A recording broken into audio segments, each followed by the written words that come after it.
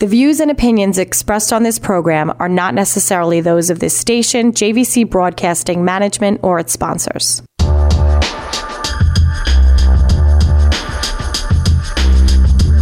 Welcome to Crime and Justice Radio, where we talk all things crime, justice, mayhem, and the courts with expert insiders and legal outcasts. My name is Aida Leisenring, and I'm here with Bruce Barquette. How's it going?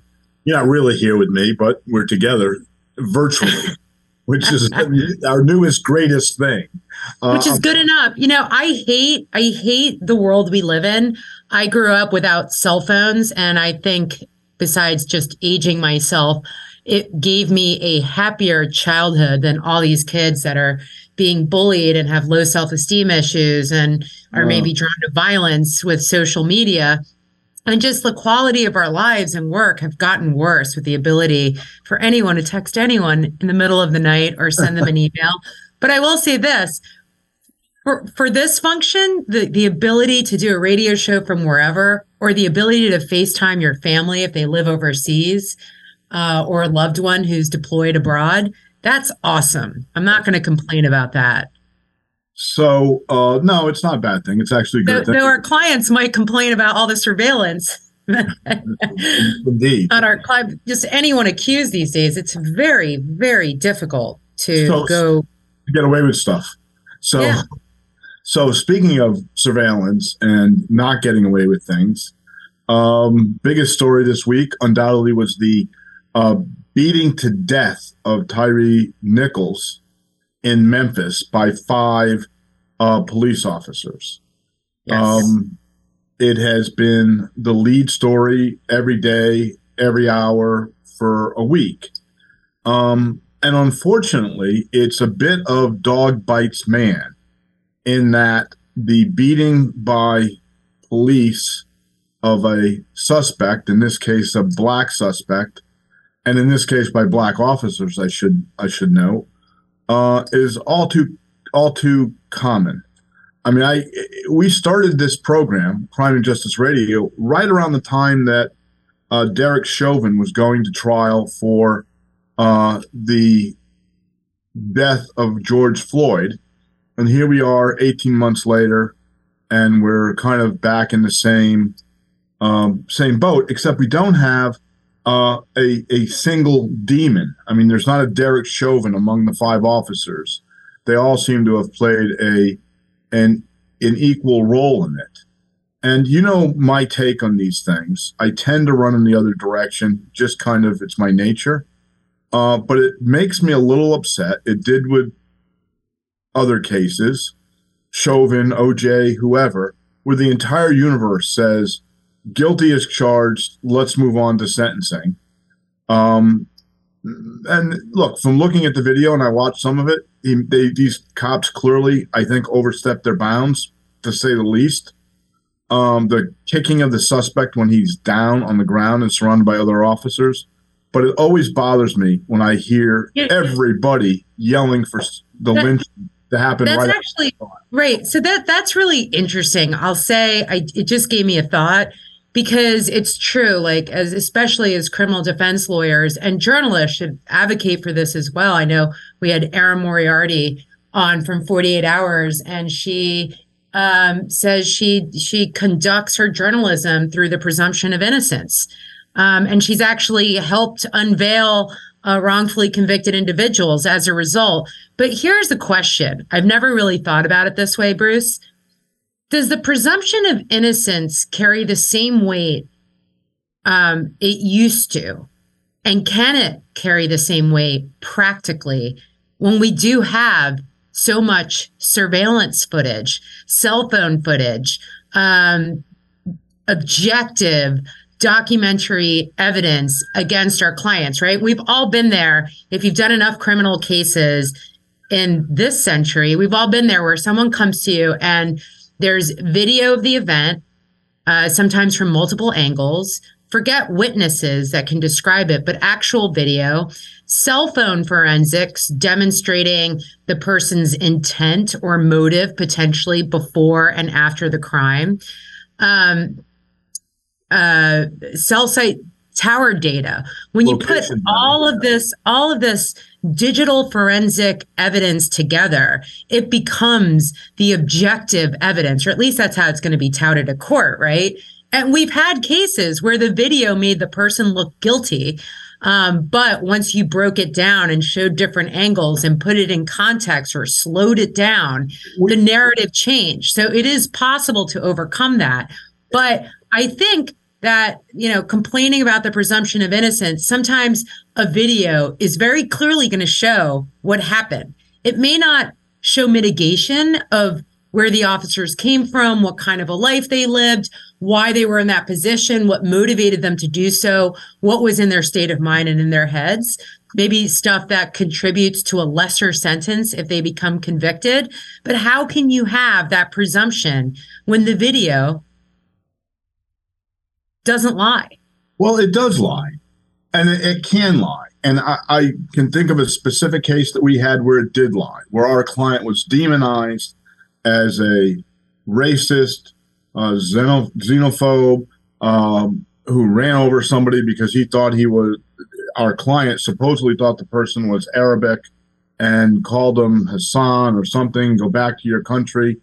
And it turned out the video footage of that was indeed lying. It was doctored, it was altered, parts of it were deleted, and ultimately the case against our client was dismissed in the middle of jury selection.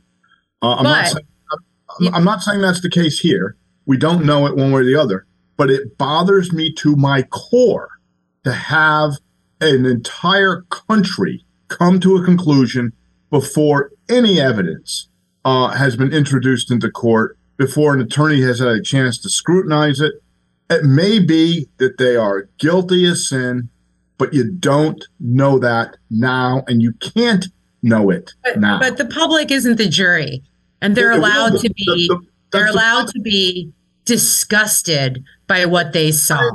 And journalists are allowed to report on it insofar as they say, here's the video, here's what the allegations are, here's the individual that was murdered, here's his little life story, here's the officers, their names. How does that pierce the presumption of innocence? How does that deflate it? That's reporting facts, allegations. It neither deflates it nor pierces it. It ignores it. It ignores it. It allows the tabloid nature, the glory, or the just kind of the, I don't know, the crowd surging forward and ignoring everything. And this is the only thing you can say. The only thing you can do is these cops went overboard. They're guilty. The system's racist. And now we're hearing calls from our good friends on the left about defunding the police again, because that's the problem. Let me ask you this. How would you report on it? You're a criminal defense lawyer. Switch hats. You're a journalist. What would you say? It's simple. You report what you know. An individual died after being, I guess, beaten to death. Well, I don't know. He's beaten by several police officers during the course of an arrest. I would have withheld the video footage. If I'm these cops' lawyers, I scream from the top of the courthouse, do not release this, because if you release this video, we won't be able to get a fair trial anywhere. Where did the video come from? There's several sources. There's some surveillance video that overlooks the corner, and there's also Freedom of Information Act. That's not protected. That's not private. That's Freedom of Information doesn't trump necessarily a client's right to a fair trial. We withhold things all the time. We withhold things all the time because they are sensitive or because they can affect the jury pool, and you don't want that information leaked out ahead of time. And look, I don't know. I shouldn't say I don't know. I have a gut the same way everybody else has a gut feeling about this. But it bothers me that we all have this same feeling, and that everybody has to run in a single direction. And that if you dare even offer, like what I'm doing now, a pause, hey, let's just take a moment and consider the possibility that there may be some defense here or some explanation, you run the risk of being labeled a racist. You run the risk of seeming like an extremist. It bothers me. It bothers me. It will. I used the word lynching before, and I flinched after I used it. But it's what happens, not lynching in the South racist sense, lynching in the Old West sense, where the crowd comes to the jailhouse and grabs the suspect out of the jail cell and executes him before the trial happens. And these officers deserve a right to a fair trial. They deserve a right to a defense. They deserve a right to have their attorneys investigate the case before they're convicted in the eyes of the public, because we're already past that point. There's no jury in Memphis. You're complaining about unfavorable evidence. Let's say there was a camera that captured part of it, not all of it, and you really couldn't tell from the camera. You wouldn't be complaining about the prejudicial nature of that surveillance. It's out there. If I was a journalist, I'd go to that building, I'd retrieve a copy, and I'd publish it to show part of the evidence that's absolutely going to be considered at trial. Sure. Why can't people say it looks really bad and it is really bad, but let's hold our judgment for a moment until the case unfolds? 12 jurors. Because guess what? I'm not a juror, so I don't have to promise to follow the law. I'm a middle-aged mom in Kansas looking at CNN and seeing the video footage, and guess what? I'm allowed to be enraged by what I see. Of course you are. Do I think it's? Let me ask this: are there 12 jurors in the state of Tennessee that are going to get in that jury and be able to acquit these cops? We already know the answer to that, and that's trouble. Right. But here's the problem. Your question assumes that the only reason, or that the reason why they wouldn't be acquitted, was out of fear. Sometimes the evidence is so overwhelming that it almost buries the defense lawyer too. We're not just defense lawyers because we try to get people off that are possibly guilty. That's not what we do, right?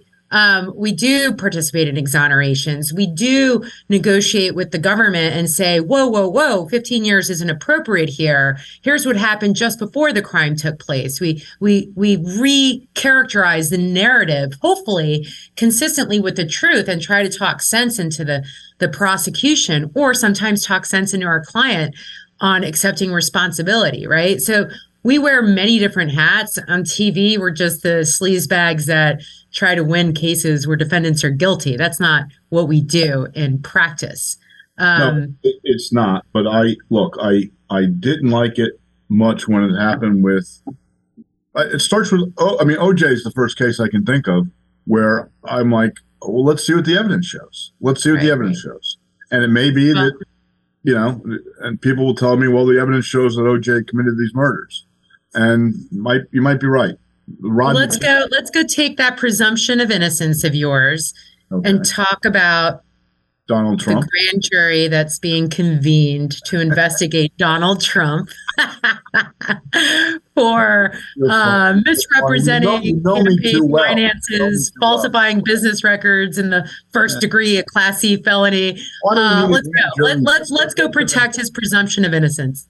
Why do we need a grand jury? Let's just convict and incarcerate Trump. How about that? Is that yeah? Little U-turn there, Mr. Barquette. No, look. Donald Trump needs no defense from me. We'll see what happens. One of the prosecutors who... But explain what's going on right now, according to the New York Times and the media. Manhattan District Attorney's Office, Alvin Bragg, who it was reported had abandoned a Trump prosecution. It was being led by Mark Pomerantz, one of the most prominent attorneys in New York City, former chief of the criminal division of the Southern District of New York, was brought on by Bragg specifically to investigate and prosecute Trump.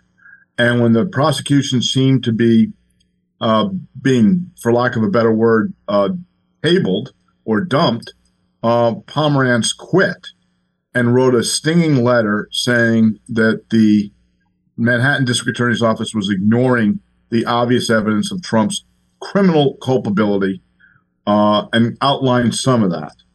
Well, now we know that the Trump Organization was convicted. We talked about a few weeks ago. And now it seems the grand jury is investigating Trump himself for filing returns or notices on campaign finance and failing to campaign finance forms, and failing to disclose payments he made to Stormy Daniels, or characterizing those payments as something that they were not. And that grand jury seems to be up and running. Now, this is not the same prosecution or the same criminal acts that Pomerantz was investigating, or not all of them anyway. Right. And what's interesting is right now, none of the media is reporting exactly what charges he's being investigated for. But I think we can agree that it might be falsifying business records in the first degree, which is a Class E felony, which doesn't have mandatory jail time. But in the worst case scenario, someone can be sentenced anywhere from 1 1/3 to 4. It's a nonviolent E felony. And then there's some of those weird, like Section 14-209 enforcement of penalties for violations of campaign finance laws. But that one, I believe, is a misdemeanor.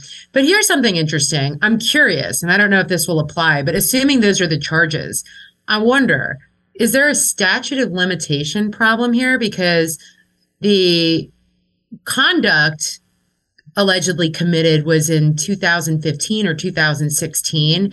The statute of limitations on a Class E nonviolent felony in New York is, I believe, 5 years. Now, it may be that statute begins as soon as it was discovered, but even then. I don't think so. I do not think so, unless there's a continuing obligation under the campaign finance law to report accurately, kind of like your taxes. Right, and I would think Alvin Bragg would have consulted on the statute of limitation before it begun. That's why you're an excellent lawyer. That's a great question that I hadn't thought of until you just said it. It would have been nice if you had mentioned it to me at some point during the day, and I could have looked at it. But then I'm going to double down on that idea. I have another idea for defense. More defenses for Trump. Yes. Remember this. Remember, COVID told the statute of limitations for a couple of years. I don't know if that helps or hurts Trump, but we're in 2023, so he doesn't have. It couldn't have told. The tolling went from March of 2020 to October of 2020. So I think he would still be outside the 5 years. Yeah, he'd be outside the 5 years, but also there's a constitutional right to a speedy trial, and there's this case that's not used very frequently in litigation because it's very specific to a set of circumstances called Singer. And you can file a motion to dismiss based on Singer. And what some of the case law supporting Singer says is that if the prosecutor was aware of the allegations and the evidence and sat on it for years and years and years, you can move to have the case dismissed pursuant to speedy trial on a constitutional basis, not a statutory basis, based on Singer. Yes, we've done Singer hearings here. I did one. These are typically done when someone's been out on a warrant in like Guatemala. Yeah. And the defense lawyer says, you could have gotten an Interpol red notice and you could have made more efforts to find him and bring him back to the country. To me, Stormy, if you say criminal grand jury and Stormy Daniels, I yawn. Of all the things that Trump is reputed to have been involved in, the least interesting to me is that he had sex with a hooker and lied about it later, or paid her off with some slush fund. Easy there. I don't know if she's a hooker, but or maybe she was. I don't know. But here's the thing, Bruce. Excuse me, I mixed up my sex worker name. You're sexual harassment training tomorrow begins at 9 a.m. sharp. Sex workers here. I don't think I have to worry about. I'll say this though: it's often the kind of most ludicrous, silly case that brings down kings, right? I mean, think about Think about the misconduct and allegations that Chief Burke was alleged to have done and committed over the years. And what brought him down? Well, we're talking about James Burke, the former chief of the Suffolk County Police Department, who was brought down for beating and then beating a suspect, ironically, given today's news. Chris Loeb, the suspect, our former client, lived, and then lying about it. And he ended up doing 4 years in federal prison, and that ultimately led to the indictment and prosecution. And what he did was wrong, but we always say, a lot of people say, I can't believe this man was brought down by ultimately a drug addict who did in fact steal from his car. Well, we're running out of time for this first segment. Look, we'll be back after this. But before we break, I want to mention our chief sponsor and your employer and mine, which is our law firm, Barquette, Epstein, Kieran, Aldea, and Laturco. You can reach us at our main number, which is 516-745-1500, or on our website, barquetteepstein.com. We handle all kinds of litigation, from DWIs to the most complicated federal charges and appellate work. We'll be right back after this to talk about the possible loss of DNA evidence.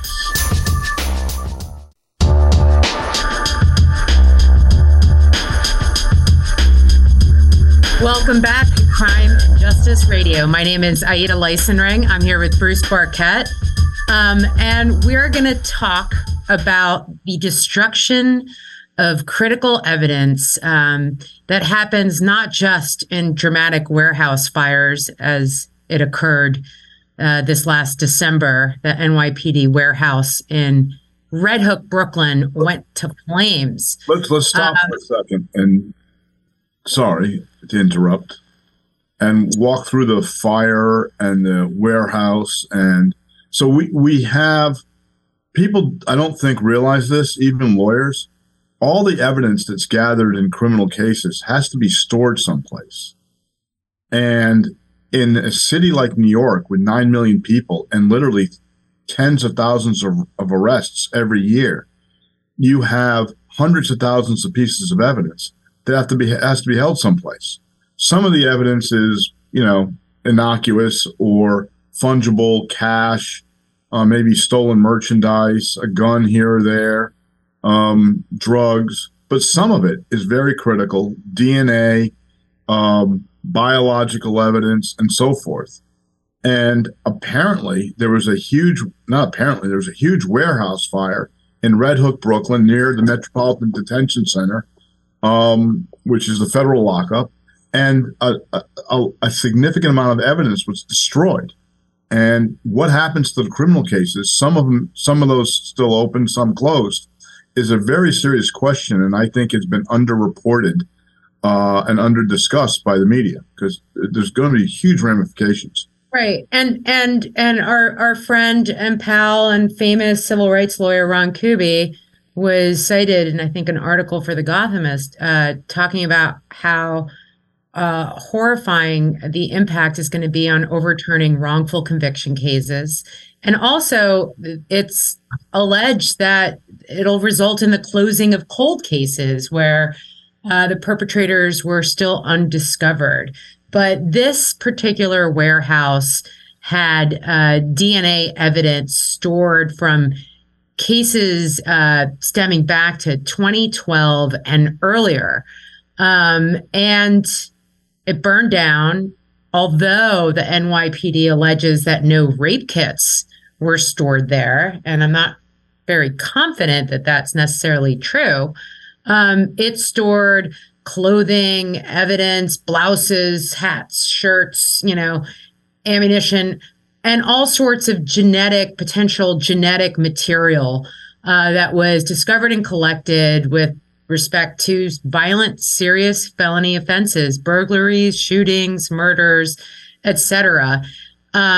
We have with us a very special guest, a dear friend who I met when I interned at the Innocence Project. Alan Newton is on the line. He was exonerated in 2006 of rape, robbery, and assault charges And he began asking for DNA testing in 1994. And his request was denied because the evidence had been presumed lost. In 2005, the Innocence Project was able, their request to convince the district attorney's office to locate this rape kit after an exhaustive search. It had ultimately exonerated Alan Newton, who then went on to be free, be vindicated, and do some great work for legislation, volunteer for people at risk of being falsely arrested, and so forth. Alan, are you on? Yes. Yes. Good evening. Well, Thank you so much. Oh, thank you so much for coming on this show. You spent years trying to locate the evidence in your case, and a lot of people don't understand that. They think, well, if you're innocent and evidence was collected, you get a lawyer, you get your lawyer to ask the DA's office to go find the evidence, and then you have it tested, and boom, you're either exonerated or you're not. How does it really work, Alan? It doesn't really work like that. And this fire and the flood that they had back in 2012, I believe, Sandy Hook, is really concerning to me, because when I was trying to find the evidence in my case, the district attorney's office and the police department, they was both coming up with excuses that they couldn't really document. The evidence got lost, destroyed, but it wasn't any evidence to show what they was talking about.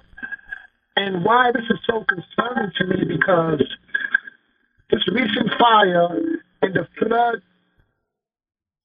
Sandy, in 2012, is really going to give the city a lot of cover and a lot of excuses to be able to tell the courts that the evidence that people are looking for to prove their innocence got burnt up in the fire, even though they won't have paperwork to show that the evidence may have actually been in that facility. That's a good point. So, yes.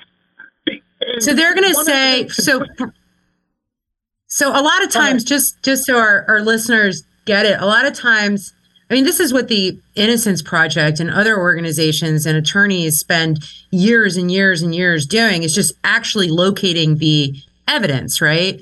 And so, correct. You'll look at the clerk's office. They'll say, we don't have it. It should be stored at the DA's office. DA's office will say, we don't have it. It should be stored with the police. The police will say, not here at this precinct, but at this facility. And they'll keep passing the buck.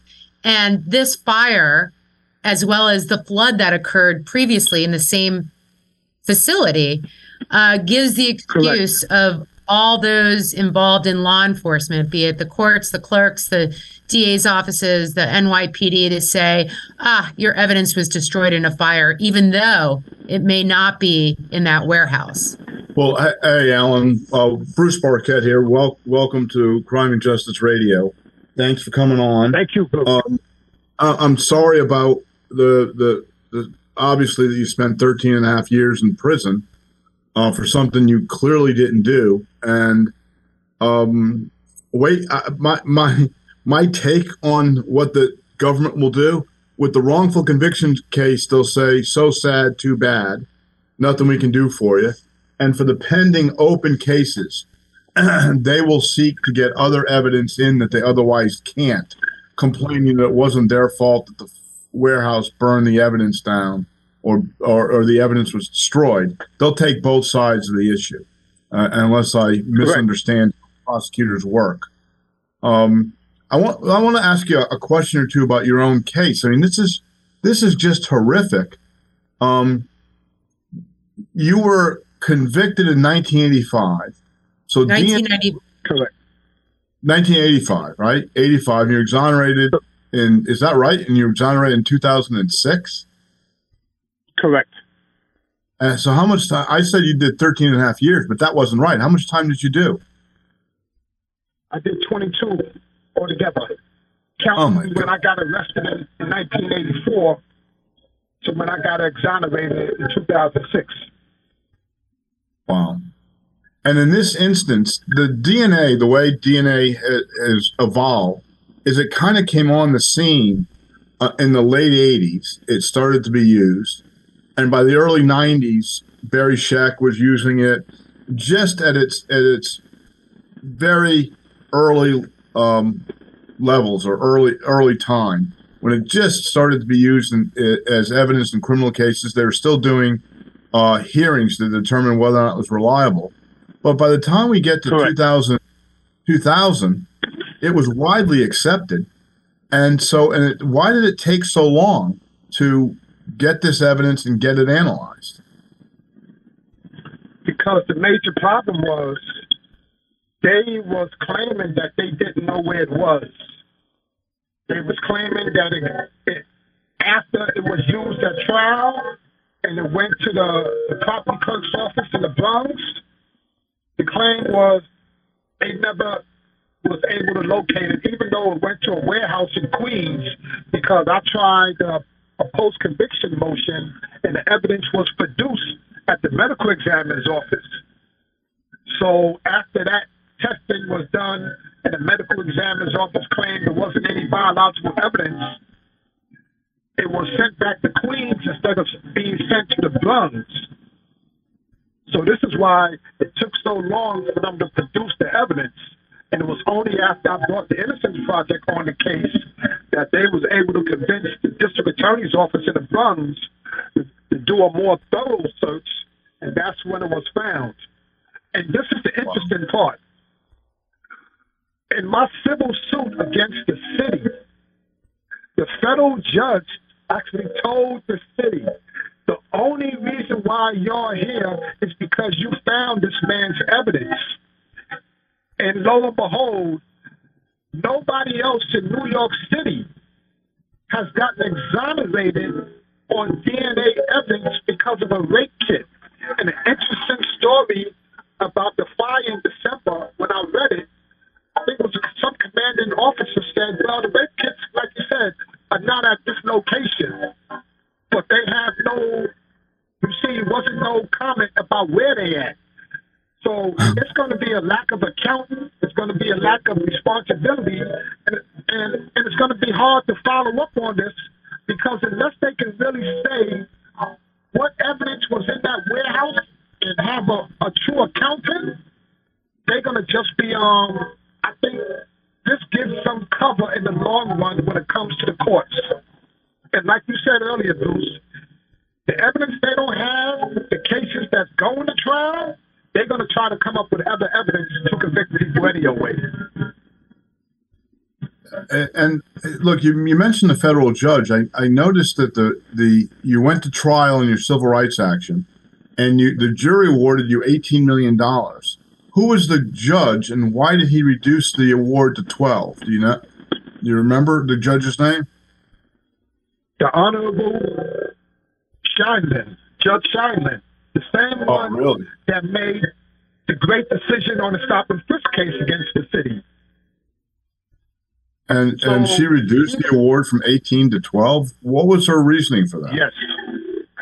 Well, she basically was going on the decision because remember, Mayor de Blasio had settled with the Central Park Five, and he basically awarded them like $1 million a year.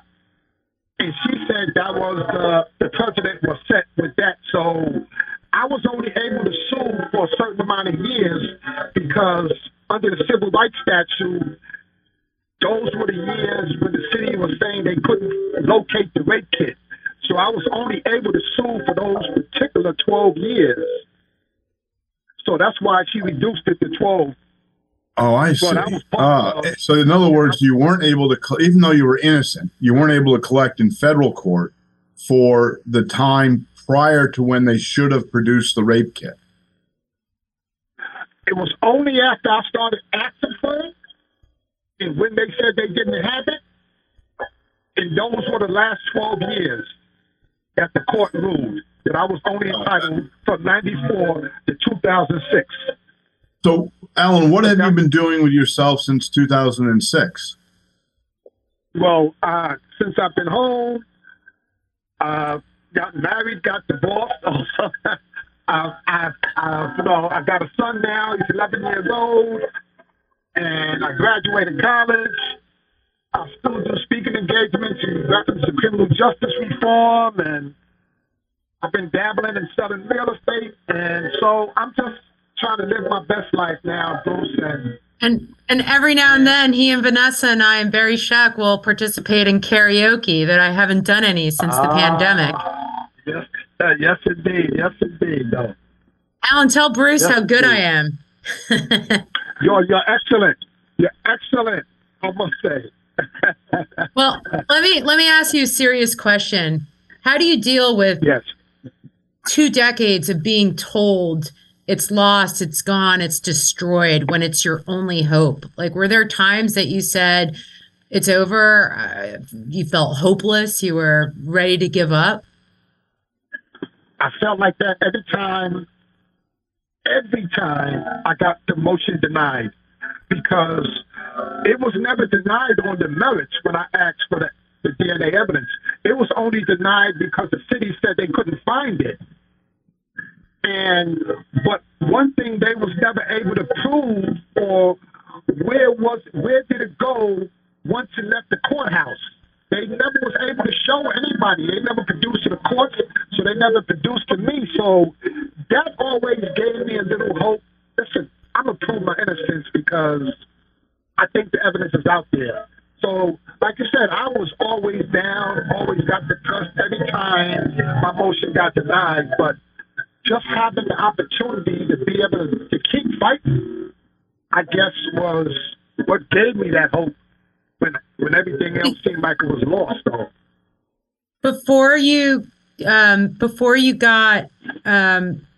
the Innocence Project took you in as a client, who was helping you fight that fight of finding a rape kit that the government claimed was gone or lost or destroyed, that you knew would prove your innocence if discovered? Who was helping you? My whole family did a lot of running out here for me. I was sending them on missions to the courts, to the DA's office, to the police department, filing FOIA requests. But my biggest help came from other jailhouse lawyers.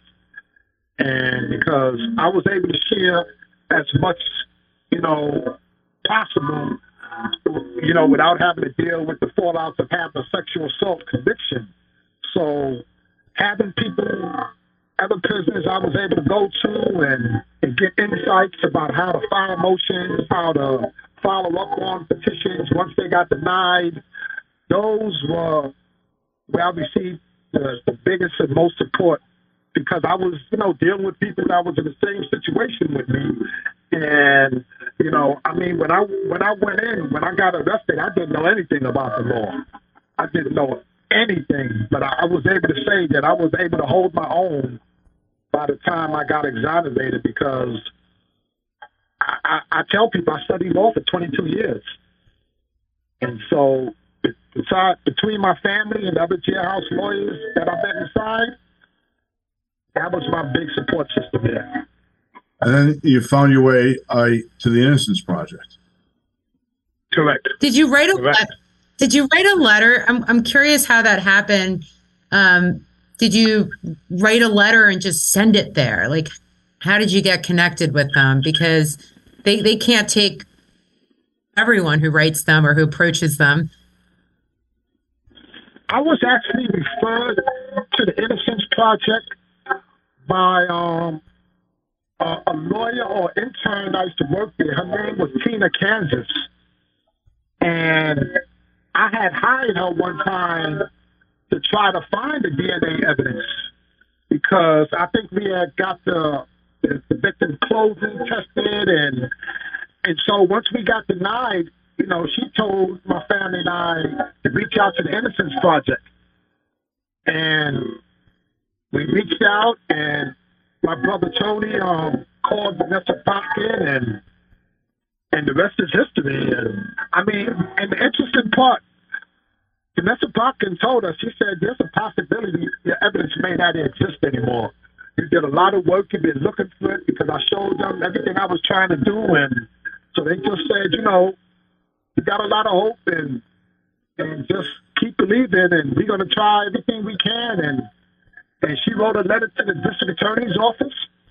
And that one letter, and I guess, you know, professional courtesy, that's what I always like to say. And because I was doing the same thing for years, but the district attorney, she wrote a letter to the police department, and the evidence was found just like that. So, you know, we talk about this. We talk about this as if it's a happy story, and I know that you're better now. I mean, you were exonerated, you released from prison, you have a civil settlement, like you said, you're married, divorced, but you lost 22 years for something you didn't do, and the system just grinds along as if it doesn't matter. And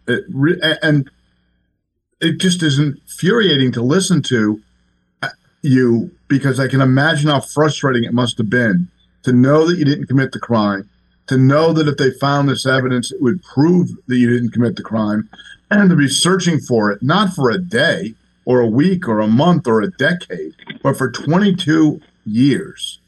Just, to me, that's gut-wrenching. And thank God for the Innocence Project. They took on your case and got the evidence and got the test done, and you got out. But for that organization, you know, you would still have been serving your sentence.